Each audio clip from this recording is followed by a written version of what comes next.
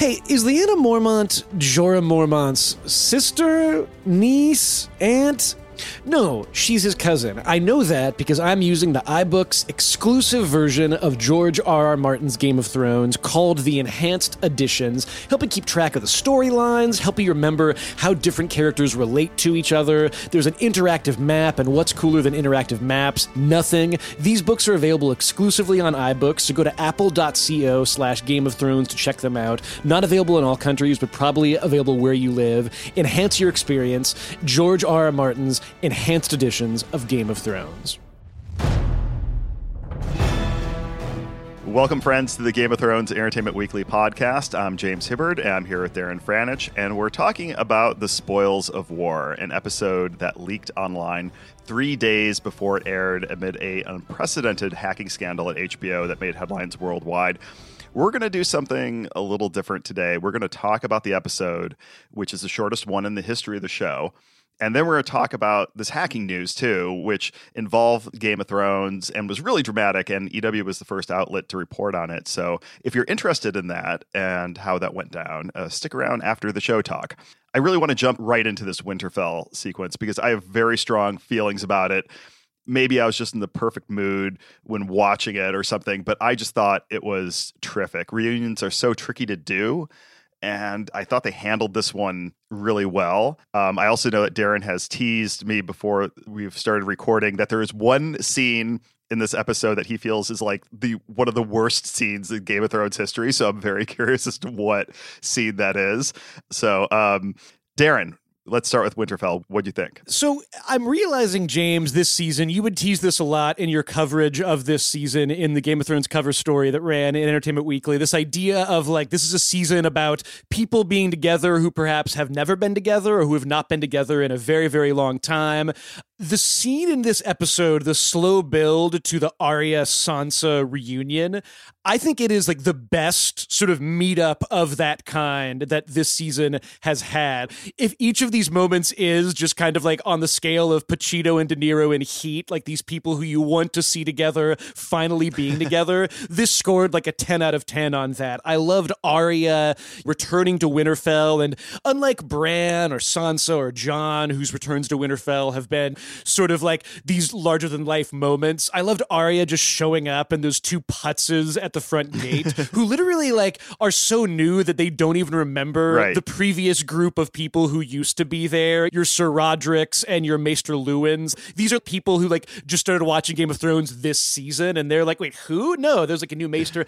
I loved that. They're like the Rosencrantz and Guildenstern of Winterfell. Rosencrantz and Guildenstern, by the way, like no shots fired on them. They are my new favorite characters. I'd love to see just a scene of them trying to explain the last 6 seasons. Like they're like, oh yeah, and then there was that other guy, Bolton. He had some weird political things going on. You know, we didn't like him as much as King John, but I just thought one of the things that I think this show can do, because it has these sets that have become just such larger than life places, is create a moment like when Arya is just sort of left by herself looking around Winterfell. And I just thought that the performance by Maisie Williams was so poetically drawing you into her remembrance. And you kind of remember, like, God, the first time we saw Arya, she was kind of, you know, playing around with all of her siblings, and they were here right in this sort of Winterfell square. They were all so much younger. They hadn't experienced so much pain and suffering. And I thought that leading from that into her conversation with Sansa and the fact that they both recognized very clearly, we've had a rough time since then. You know, our stories have been really awful.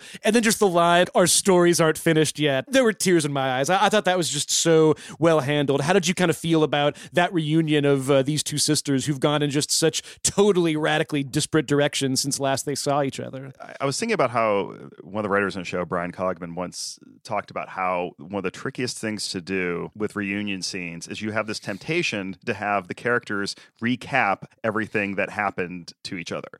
And on some level, the audience wants that. You know, you want to hear the characters telling each other that, but it's giving the audience information that they've already have.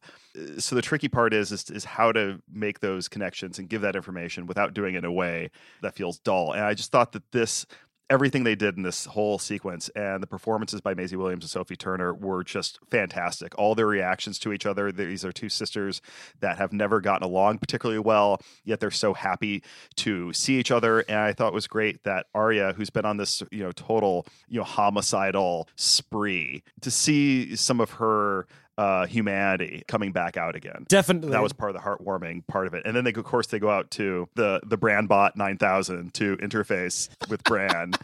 And he's in his new wheelchair by the weirwood tree, and he's I suspect he's been like tapping tree roots to watch upcoming Game of Thrones episodes or whatever he's doing out there.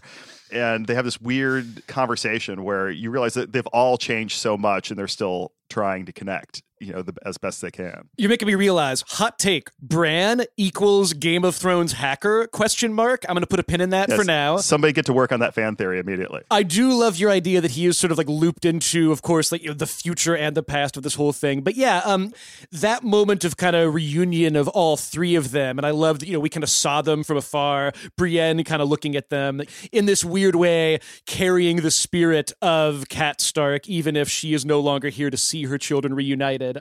I loved that you almost have this strange quality. My fiance and I, when we were watching this, she kind of compared it to it's like they all kind of went away to college and now they came back and they're all very different. And in some respects, it's nice to see them all back together. And there's that other notion of they are so radically different from the children that they used to be. And I almost kind of wonder if, in a way, we're kind of seeing some signposting for the future here, that on one hand, it's so great to see this family back together. It was funny because I remember when our cover story ran, we had all these actors together, and it was kind of like, that's so great. It must have been so fun for them to hang out. I'm sure they haven't seen each other on set in forever. Nope. We are very closely approaching that moment of all of these Stark children finally being together in one place. And at the same time, yeah, you kind of talked about this. Arya has been on one could argue quite justified run of revenge homicides. Sansa has been just through so many awful moments of needing to become a very different person to live in a dark and stormy world. And Bran basically doesn't think he's Bran Stark anymore. And I thought that was so dexterously handled. James, let's talk, though, the dagger, the Valyrian dagger. I feel like, and maybe this is a misread, maybe I'm missing something, but I sort of went back through the whole history of this dagger after watching that scene. And it seems to me that if you're confused a little bit about the dagger, I think you're supposed to be. I think there's information that we clearly don't have yet. When Bran goes, do you know who this belonged to? And then he doesn't finish. Obviously, this dagger's been this weird, long journey of its own, almost like a Stark character, having almost killed Bran, then gone off to King's Landing with Catelyn, and Littlefinger says, "Oh, I owned that, but I, lost it to Tyrion." And then Tyrion goes, "No, I never had that dagger." Oh, and then of course we have a glimpse of what looks like to be this dagger in the book that Samwell was reading a couple episodes back. So, what's your sort of dagger theory? Well, okay, this is going to be so confusing, and what makes it even more confusing is that there is sort of an explanation given for that dagger in the books, but it is by no means clear that that is the explanation that they are kind of going for. One of the great things about this scene, I think, is that Littlefinger, who I love Aidan Gillen so much, I do kind of feel like this season so far, he's been sort of doing the Littlefinger, kind of lingering in the shadows, talking to people, putting like little bugs in their ear about, what should you be doing? And I love that this scene simultaneously works on the level of giving you insight into his motivation now. He's kind of telling Bran, I wasn't there for your mother when she most needed me, but I am here for her children. And there's that aspect where you're kind of like, even if you are in it for yourself, Littlefinger, which you absolutely unquestionably are, I like that you've maybe convinced yourself that at least for now, being out for number one is also a way to help your dead love. Yes, you are helping her children. Maybe further down the line you won't be, but I thought that was interesting. But then yes, he gives this dagger, and what he says is, this dagger kind of started the War of Five Kings. This is like the Gulf of Tonkin. This is the assassination of Franz Ferdinand. This is like the beginning of everything. Mm-hmm. And you kind of realize as a viewer, like, oh, I totally forgot about that. I always sort of thought more Jaime pushing Bran out the window was the inciting incident more than that. personally.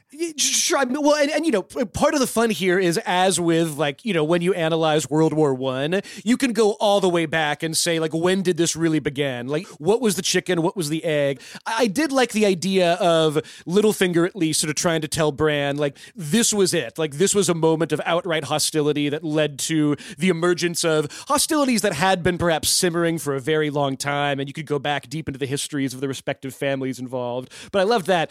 But to your point, this does bring up the fundamental question of who sent that assassin to kill Bran, which the show has never fully answered.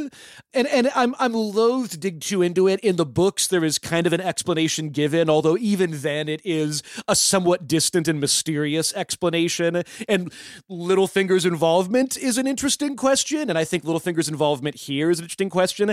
I love that there is the implication, perhaps, that Littlefinger is giving this weapon that could have killed Bran to him.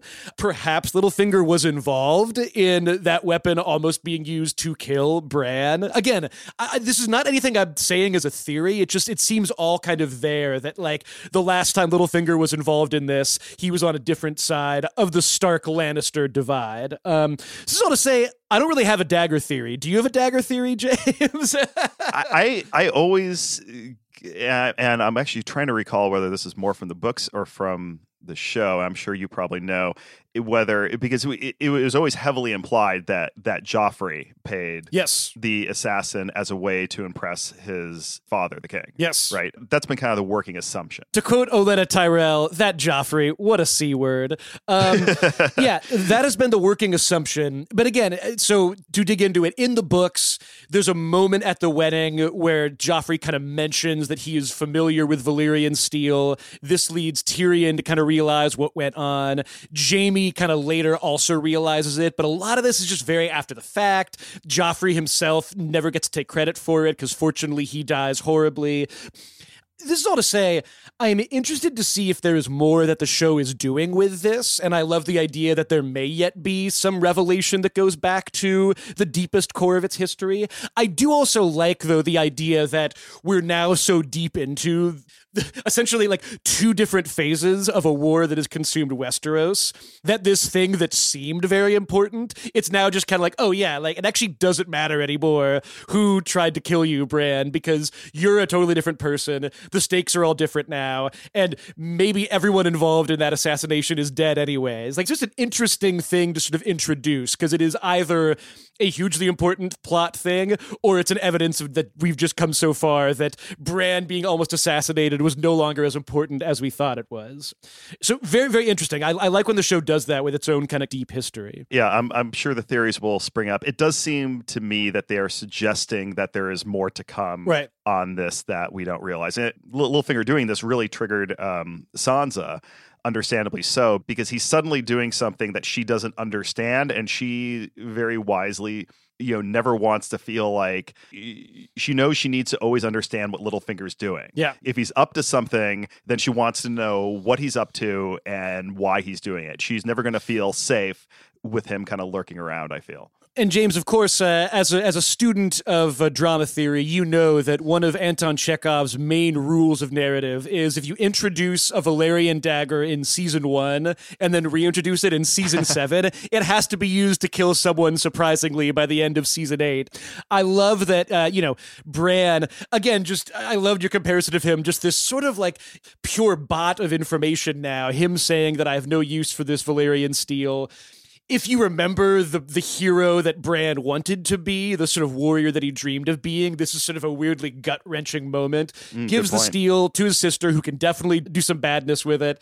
Not an important moment for plot, but I just loved it for the characterization of the two of them. Brienne and Arya kind of having their sort of like knockdown, drag-out fight, I thought was super fun. Nobody will appreciate this reference because nobody likes the movie, but it reminded me of the fencing scene in Die Another Day. that just kind of starts off as this sort of like playful training duel and then gets crazier and crazier, because you were just kind of like, they could really kill each other, but they also seem like they're having fun. Like Is this the one with Madonna? It is the one with Madonna, yes. I love Die Another Day. I wrote like 2,000 words about it. People can find it if they want to. But the best thing about that fencing scene is that at every moment you're kind of like, oh, they could really kill each other right now. And I felt that so much in the performances. Yes, say what you're going to say, James. Say it's not a good movie. Yes, I know. It's got an ice castle and it's got an invisible car. I know. It's not as realistic as your precious Spectre was. But what I was going to say was that Arya Brienne scene was my favorite scene in the episode, even more than the bonkers, amazing battle scene later. And it sort of goes back to what I was talking about with Cogman about how this difficulty of reintroducing and recapping what characters know. And this was a super smart way of Arya showing Sansa, not telling her how much she's changed, and doing it in a really entertaining way. There was so much going on non-verbally with all the actors, from Brienne's bemusement initially of Arya challenging her that kind of evolved into surprise and then impressed respect, to, I think, one of my favorite shots, Littlefinger looking like he's about to make some snarky comment about Arya and then wisely like thinking better of it. Yeah. I mean, everything to me about this scene was pure joy. You have these two female characters who morally are probably very different from each other, physically, obviously very different from each other, and yet they're discovering through this skill set that is so rare for women to have, this sort of mutual camaraderie and respect. Yeah, well, and how great is it that like one of them is a knight and one of them is basically a ninja too? You're just like, yes, like knight versus ninja. These are two super cool fighting styles that are now like doing battle here. And the best thing is that this is a clear setup that like they're on the same side now. Like, oh yeah, it's such a joy. Yeah, you're so right. And then there's Sansa. Her reaction to Arya is really interesting and you're like, wait, is she angry? Is she jealous? What's going on there? And then she leaves.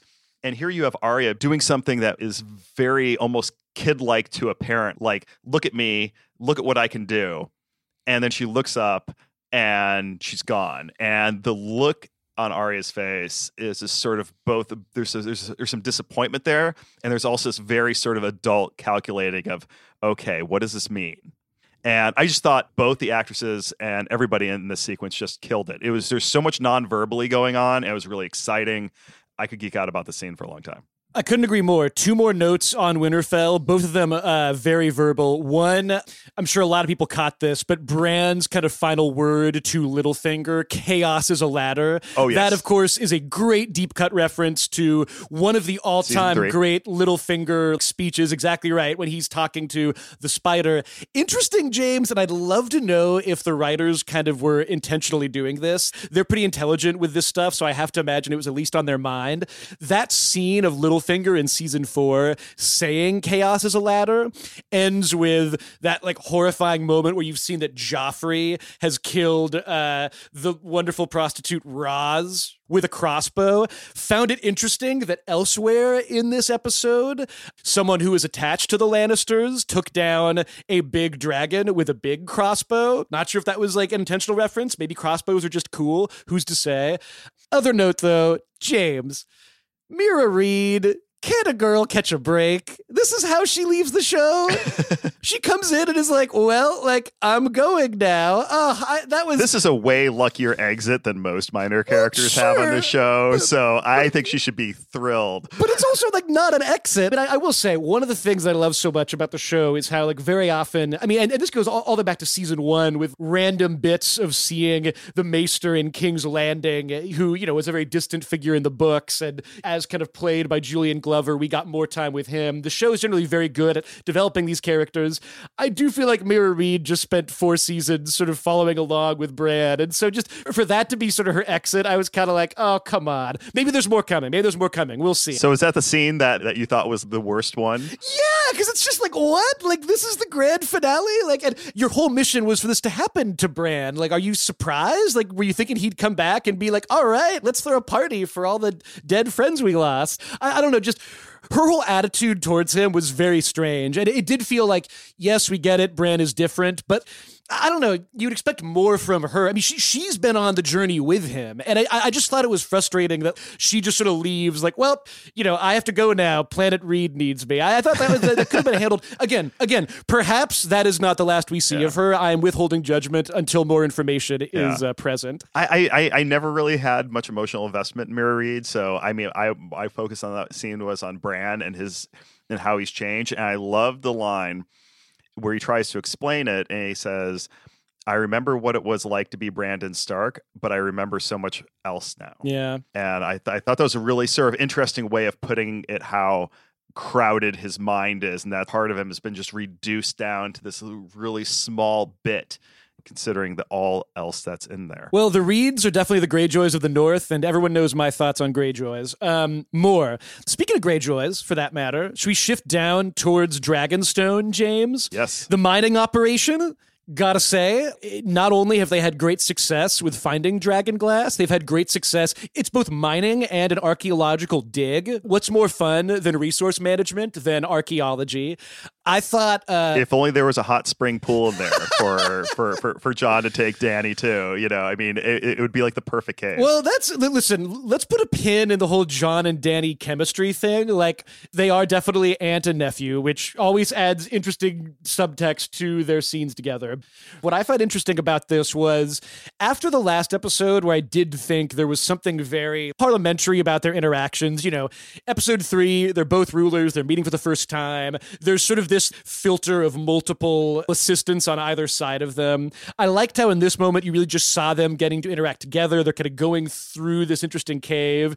And then you get to the cave paintings. I am such a sucker for anything involving the Children of the Forest and the First Men, even if I sometimes confuse who were the First Men and who were the Andals, and we're not going to get into that now. But I will say, I did really enjoy how you had these like awesome, like hieroglyphic, deep history, like this is the Children of the Forest, this is the First Men. Were they fighting? No, they were united.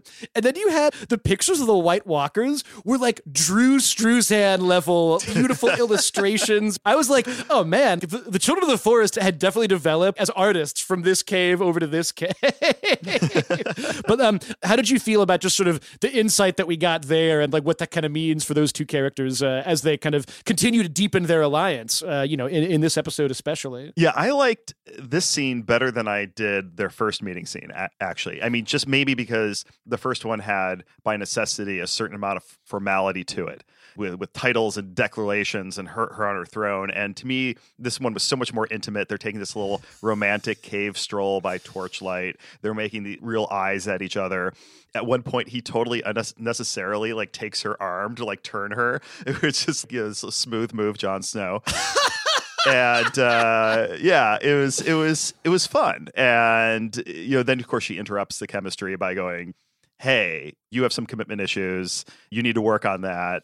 You need to sort of bend the knee and put a ring on it if we're going to move forward on this. Yeah. Well, what do you think about that, James? We discussed this a little bit, and it is this interesting question of what should Jon... It's a tough position for him to be Totally. in. It's a tough position. Yeah. And really, this is part of the fun of the show in a way, is always kind of like digging into like, what does it mean to be a leader? What does it mean to be a leader in this world? For Jon, like, on one hand, you do understand him saying like the North won't accept a Southern ruler after everything that's happened over the last like few centuries, really, but certainly over the last few years.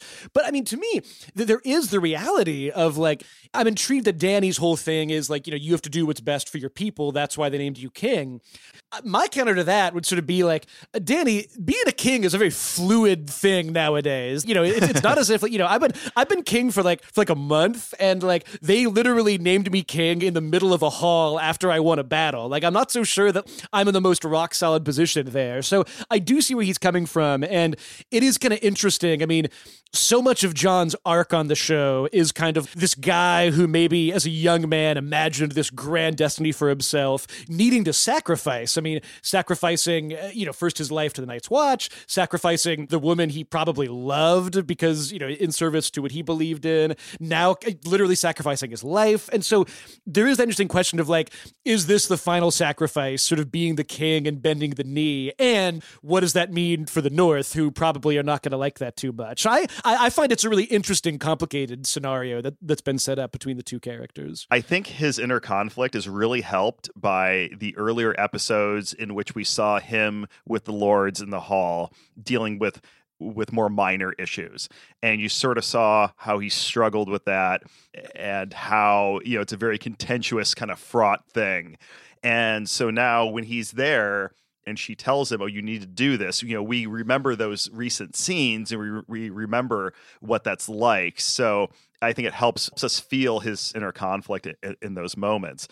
I do think it's a definite turning point in their relationship when she gets the bad news about how the war is going, and she turns and asks him what he feels. She puts him on the spot.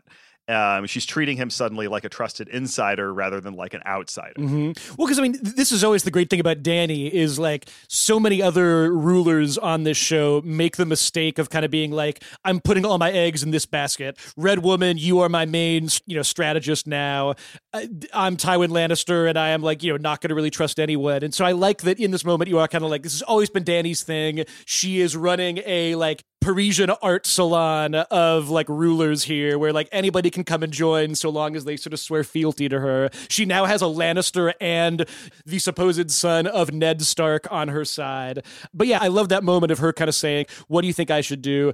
And I'm sure a big question hovering over this season continues to be, you have all the military power as far as having dragons. Why aren't you just striking? It's almost like this series of obstructions for her. And I think Jon made the best case that your people believe in you because they think you're different. If you do this, you'll show you're no different at all. And I love that that's kind of echoed in something that Missandei tells Jon, that this idea that, yes, she's our queen, but she's not our queen because of her history and because of who she is. She's our queen because we chose her, which again, it's interesting. It is kind of the show playing this fun game of like, it's kind of like democracy, but with all the fun of having a cool queen. But I was very intrigued by that kind of framing of her in this episode. Speaking of which, what's going on with Davos and Missandei there? Is he flirting with her? I can't quite place what's going on, but in the season premiere in Dragonstone, he was really chatty and kind of into her, and you think, oh, he's just kind of being diplomatic. This time, he's still doing it, and I'm not really sure. I don't think we've ever seen the Onion Knight this happy. What's your take on that? Well, listen, everyone knows Davos is my favorite character in the books. On the show, he's served a really interesting purpose. There is kind of that sense now that, again, more than anything, we've maybe lost track a little bit of what's his family setup. He hasn't really talked that much. Supposedly, he does have family somewhere still. My read on that is sort of almost more like the great thing with him is he's sort of one of the few people from Westeros who recognizes a certain amount of like goodness more so than coming at things with any sort of bias about who's your family, where are you from, all that stuff. He's very curious. He has that kind of curiosity of someone who like lived a tough life for a long time and then in his later years has kind of mellowed out. I think also he's like the best like assistant that any ruler could have. And I think he recognizes it's kind of game recognizing game, like he's like, listen, I've been doing this. I used to, work with a different king. Now I'm working with this guy. You seem pretty good at this too, Missandei. Maybe we should form some kind of consulting firm for rulers in Westeros. Together we could be unbeatable.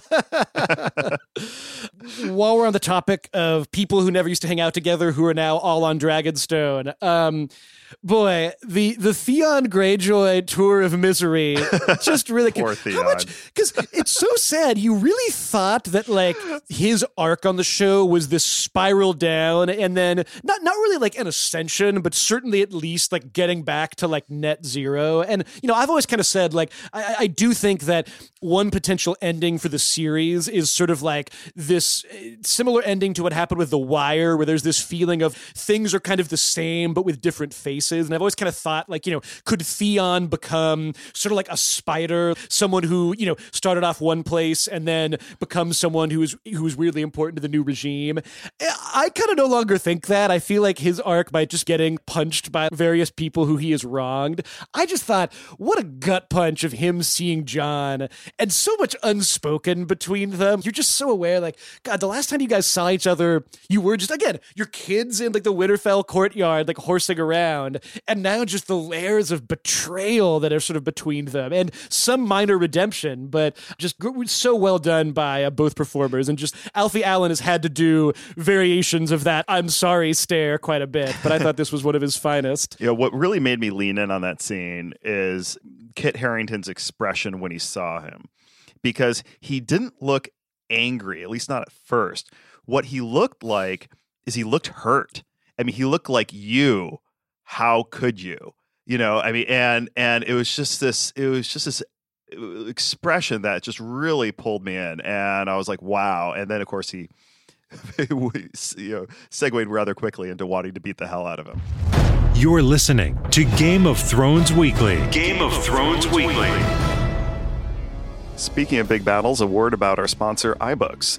They have these Game of Thrones enhanced editions of George R.R. Martin's novels that help you keep track of the storylines and the characters in a fun and interactive way.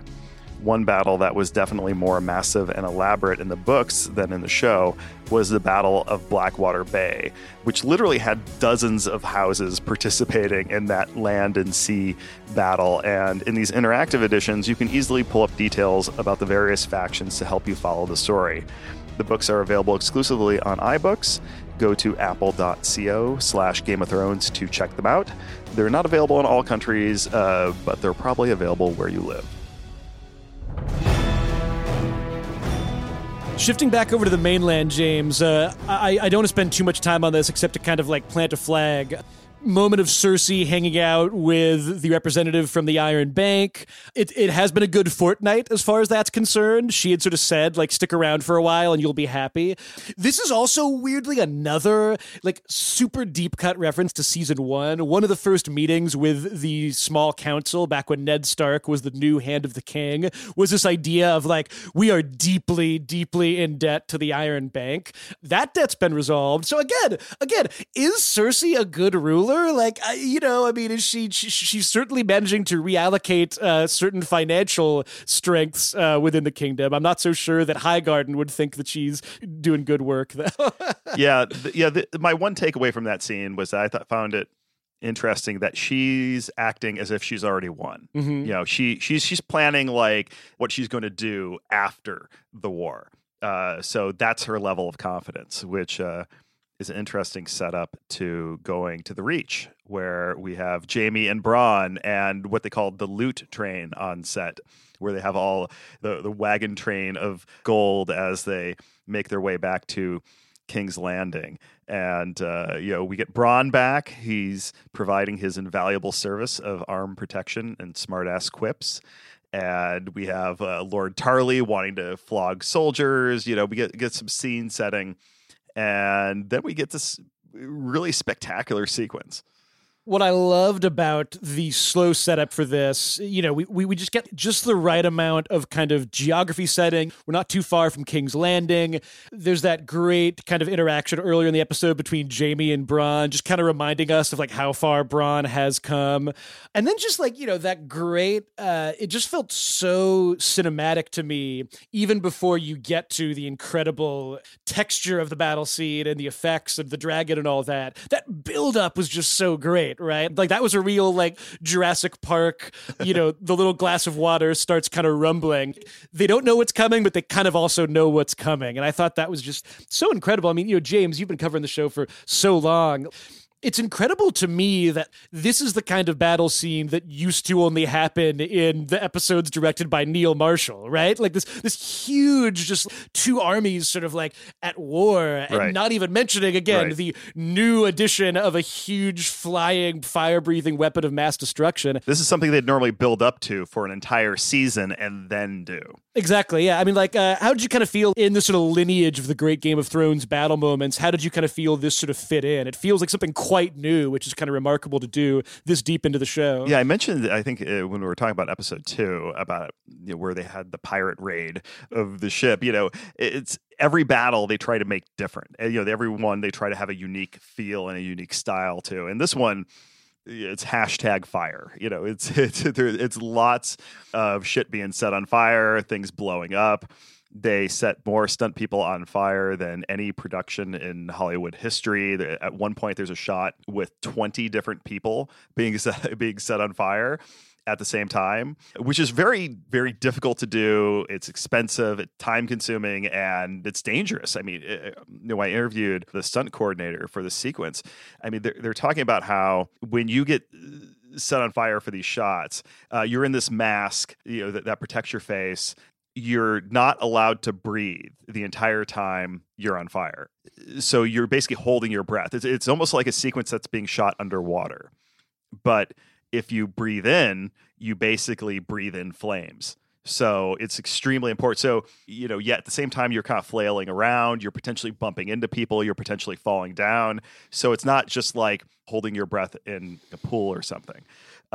And then even once you're put out, there's this like a few moments of danger when there's a danger of reigniting, possibly. So, it's a very difficult thing to do, and to do that with 20 stunt people at one time is pretty amazing. And it's all because the producers, one time when I was on set and they were setting fire to that Dothraki village last season, they were talking about how it's easier and cheaper to use computer effects usually to do fire, but it never looks right. Oh, awful. Yeah, it's one of those things that's too organic to convey realistically, unless you spend a lot of money and a lot of effort on that digital effect. So they always opt for real fire whenever they can, and this one, they just really went for it. Yeah, one of the great things about this battle scene, I think, is that on a subtextual level, it's almost kind of like you're seeing two different traditions of fantasy fighting. Like, you have the Dothraki and the dragon, just this feeling of like, this ancient fantasy, coming out of like Robert E. Howard, Conan the Barbarian, these figures that are just so like almost pre-civilization. It's arguably three, because you have the Roman army of the Lannisters, then you have the Dothraki sort of like Native American, war charge, and then you have the dragon fantasy element as well. You could kind of frame it in this historical way, this sort of almost like Mongol-esque horde attacking this nominally more civilized, but actually quite less warlike. Yes, this idea of like, these guys who seem like they're less organized are actually much more capable of fighting this battle. To me, it just felt so much like, what if Conan the Barbarian fought Peter Jackson's Lord of the Rings? Like this tremendous, almost kind of like medieval sensibility matched with something much more ancient and yet also much more successful. And yeah, I mean, just individual shots, I thought this was right up there with Battle of the Bastards for just these individual moments, whether it was that kind of initial run of the Dothraki through the opening that the dragon had opened for them, right down to like probably the most horrifying moment of the whole thing when that one Dothraki cut off the leg of Bronn's horse. That was like, whoa, okay. Like, for some reason, people dying on screen, even though, yes, those are human characters, you're like, oh, no, like they're fine. Like it doesn't read. But when that happens to an animal, even though of course they didn't actually harm it, there is that moment of like, whoa, oh my God, like that was something I had not seen before. How did you kind of feel though, James, about, as much as there's a sort of duel of these two huge armies, I love that it kind of boils down to characters that we know, to Bronn, to Jaime, and to Dany. I thought Bronn, talk about a heroic performance by him in this battle. I mean, like, former sellsword he might be, but he certainly stood up when it was called for. Yeah. How did you kind of feel about the use of Qyburn's anti-dragon device? Yeah, in a way, it was four characters because Bronn, Jaime, Dany, and Tyrion on the hill, where he's watching kind of in horror at the prospect of, one of these two people that, he loves them both, potentially killing each other. That weapon, looking up online, is technically called a Scorpion or Scorpio. It's based on an artillery piece first credited to the Romans that used to use as a sniper weapon.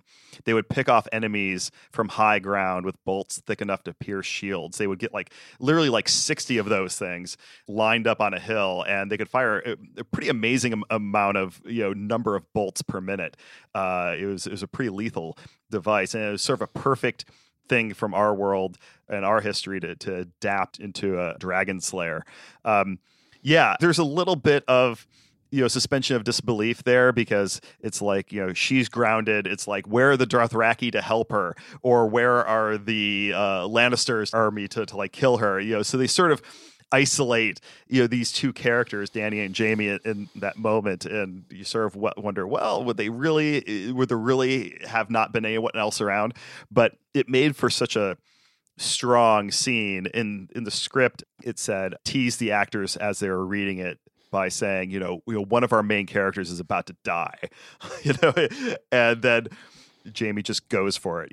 He does this Hail Mary run and tries to end the whole war by himself. Which I gotta say, and this to me was the real strength of this battle sequence, because some core element of this show is always the idea that, like, there maybe are no bad guys and no good guys, and who you wind up rooting for is not who you think you'll root for. And so there's this interesting turn that happens in the battle where Danny is just so leveling these forces, and just the visions of them sort of like on fire. You do just kind of naturally find yourself rooting for the underdog, even if recently that underdog was the destructive force rampaging through Highgarden. And I just loved that there's that great turn where you don't want Bronn to die because he's hilarious. So you're just like, oh my God, like, I really hope that dragon doesn't get him. But then he successfully shoots the dragon, and you're like, I also like that dragon. I don't want, that's bad. That's making me sad that that's happening.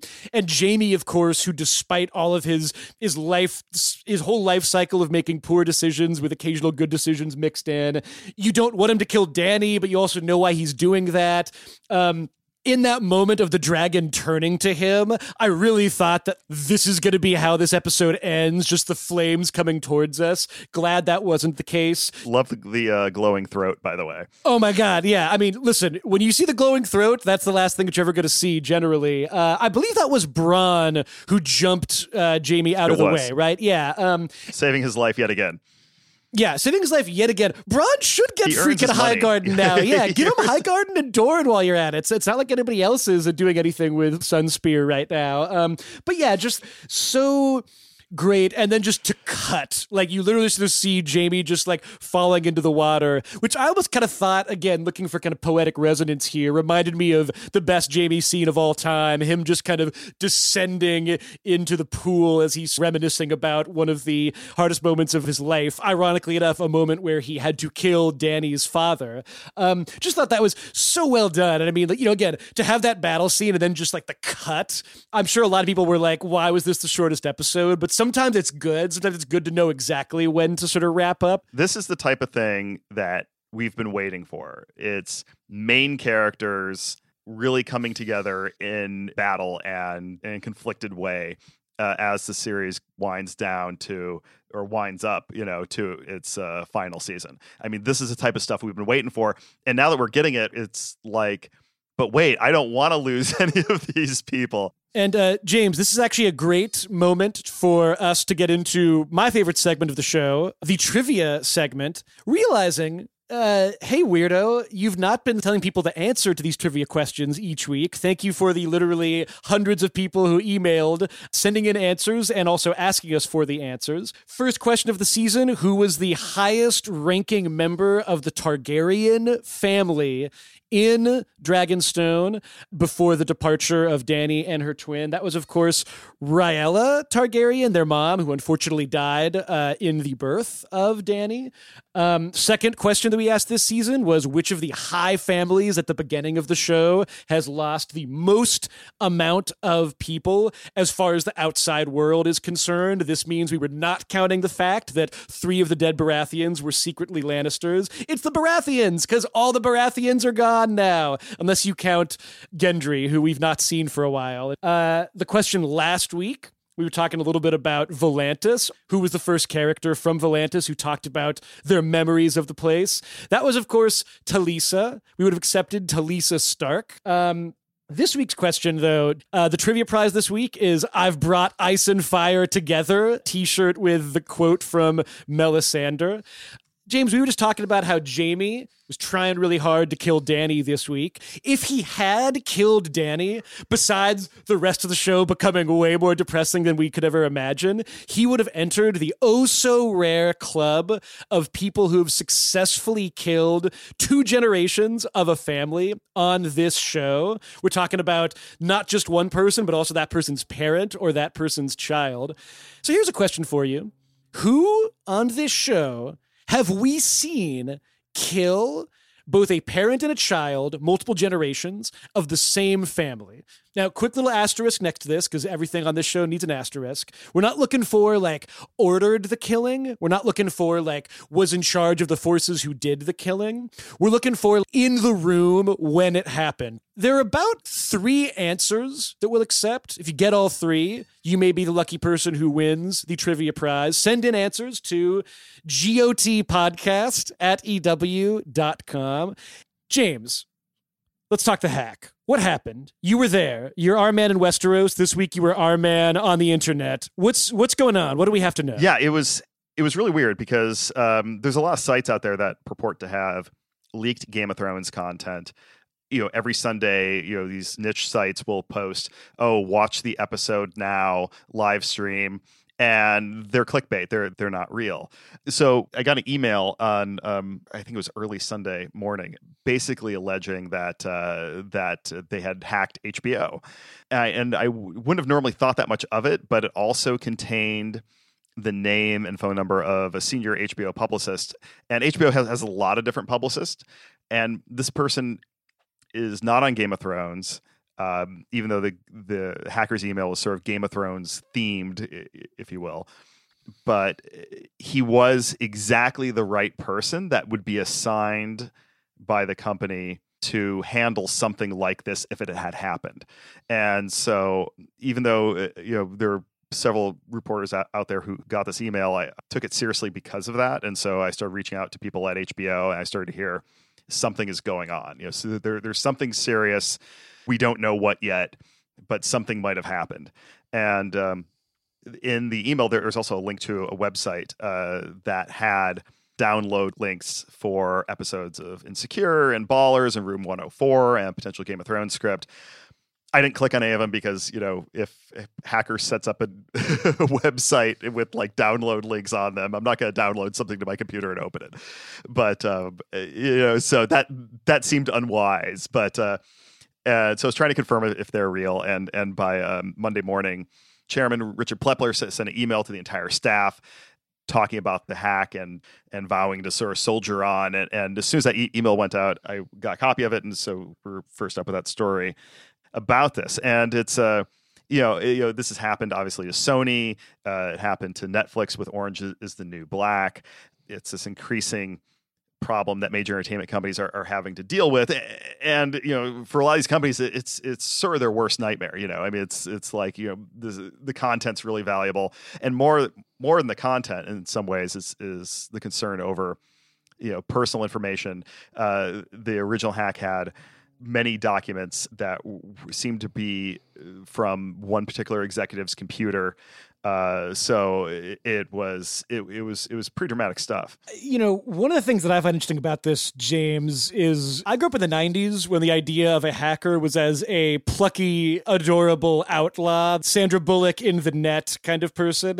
Fair to say that archetype has shifted a little bit in recent years. And so, what I find interesting about all of this is Game of Thrones is probably the most secretive show, or at least it certainly is the most expensive secretive show on television as far as not wanting to reveal things. So crazy to have this happen. I mean, just on the level of seeing HBO's reaction to this, is this kind of like, I guess one question is this like the new normal now? Or like, what do networks kind of have to do to sort of prepare themselves for stuff like this? I mean, again, this is the most popular show, which also makes it a target, but you would also expect then that it would have a greater firewall than the DOJ. Like, it's hard to sort of like wrap my head around all of this. Yeah, I mean, it's hard for me to tell whether HBO erred somehow in terms of their security, or it's just part of the price you pay for having what's arguably the biggest show in the world that everyone is so curious about. Nobody's hacking into CBS to get the upcoming Madam Secretary. I mean, they're fine. They don't have to worry. And at the same time, you have other studios doing things like a Star Wars movie or a Marvel movie, and those don't leak, but those are all centrally controlled. With HBO, they have affiliates around the world, and they shoot for a very long time, for many months in lots of public settings. You know, there's many more ways that Game of Thrones can get out there than, for instance, a Star Wars movie. Yeah. So they're both more vulnerable and than other companies, and they have this asset that everybody wants. And this is where it gets a little confusing, because no Game of Thrones episodes, at least as of the time that we're recording this, have leaked due to the hack. It looks like all networks use these internal screening systems, and that reporters get limited access to watch upcoming episodes. And it looks like everything that's leaked was on this screening system. And they took Game of Thrones off that screening system, even internally, about a year ago, out of concern for this very type of thing happening. So the crown jewel for HBO was protected, but then we had the other shoe drop with this later in the week, when all of a sudden episode 4 leaked online, but it wasn't apparently from the hack. It was from Star India, which is a cable network in India. They get episodes in advance in order to do like subtitles or dubbing, and the episode leaked out through them somehow. So in the middle of this devastating hack that they're all concerned about, suddenly one of their own partners ended up accidentally somehow leaking an episode. And so it's I mean, yeah, and James, I think one of the things that I find so frustrating about this, and I mean, listen, I'm like somebody who grew up in the Napster era, so, definitely let he who's without sin cast the first stone here. But like, who the heck wants to just like, you're hacking into HBO because they produce this thing that a kabillion people around the world love, and that, by the way, a kabillion people have worked on. Who even knows why they did this? Probably for no reason at all. This isn't you taking on some like faceless corporation. It's literally 20 dudes who got set on fire to film this episode. Does this impact them in the short term? No. But, is this just such a weird precedent to set for a show of this size to have to kind of go on being afraid of something like this happening? I mean, I guess, James, this does kind of open up the question of, does this hack happen again as we're going into the final episodes of this show in the next season? Like, what extra steps do they have to take to make it even more top secret? Making a TV show isn't supposed to be like working in the CIA, It's like, I can understand this idea of, let's get this valuable content before anyone else can. And I can understand the idea even of, let's prove ourselves by taking down this big corporation. But where I really sort of think that there's a real moral wrong here is when they start posting people's private information, threatening to post people's emails. I mean, these aren't people working in some corrupt political administration. This isn't Enron. These are just people making TV shows, I mean, they don't deserve to live under this fear of having their private communication and personal information spread across the internet. And what really annoyed me about the Sony hack is how eager a lot of places were to run stories off what was in those emails. It's like, this isn't something that's really necessarily hugely in the public interest. It arguably re-victimizes people to go ahead and report what's in leaked content like that.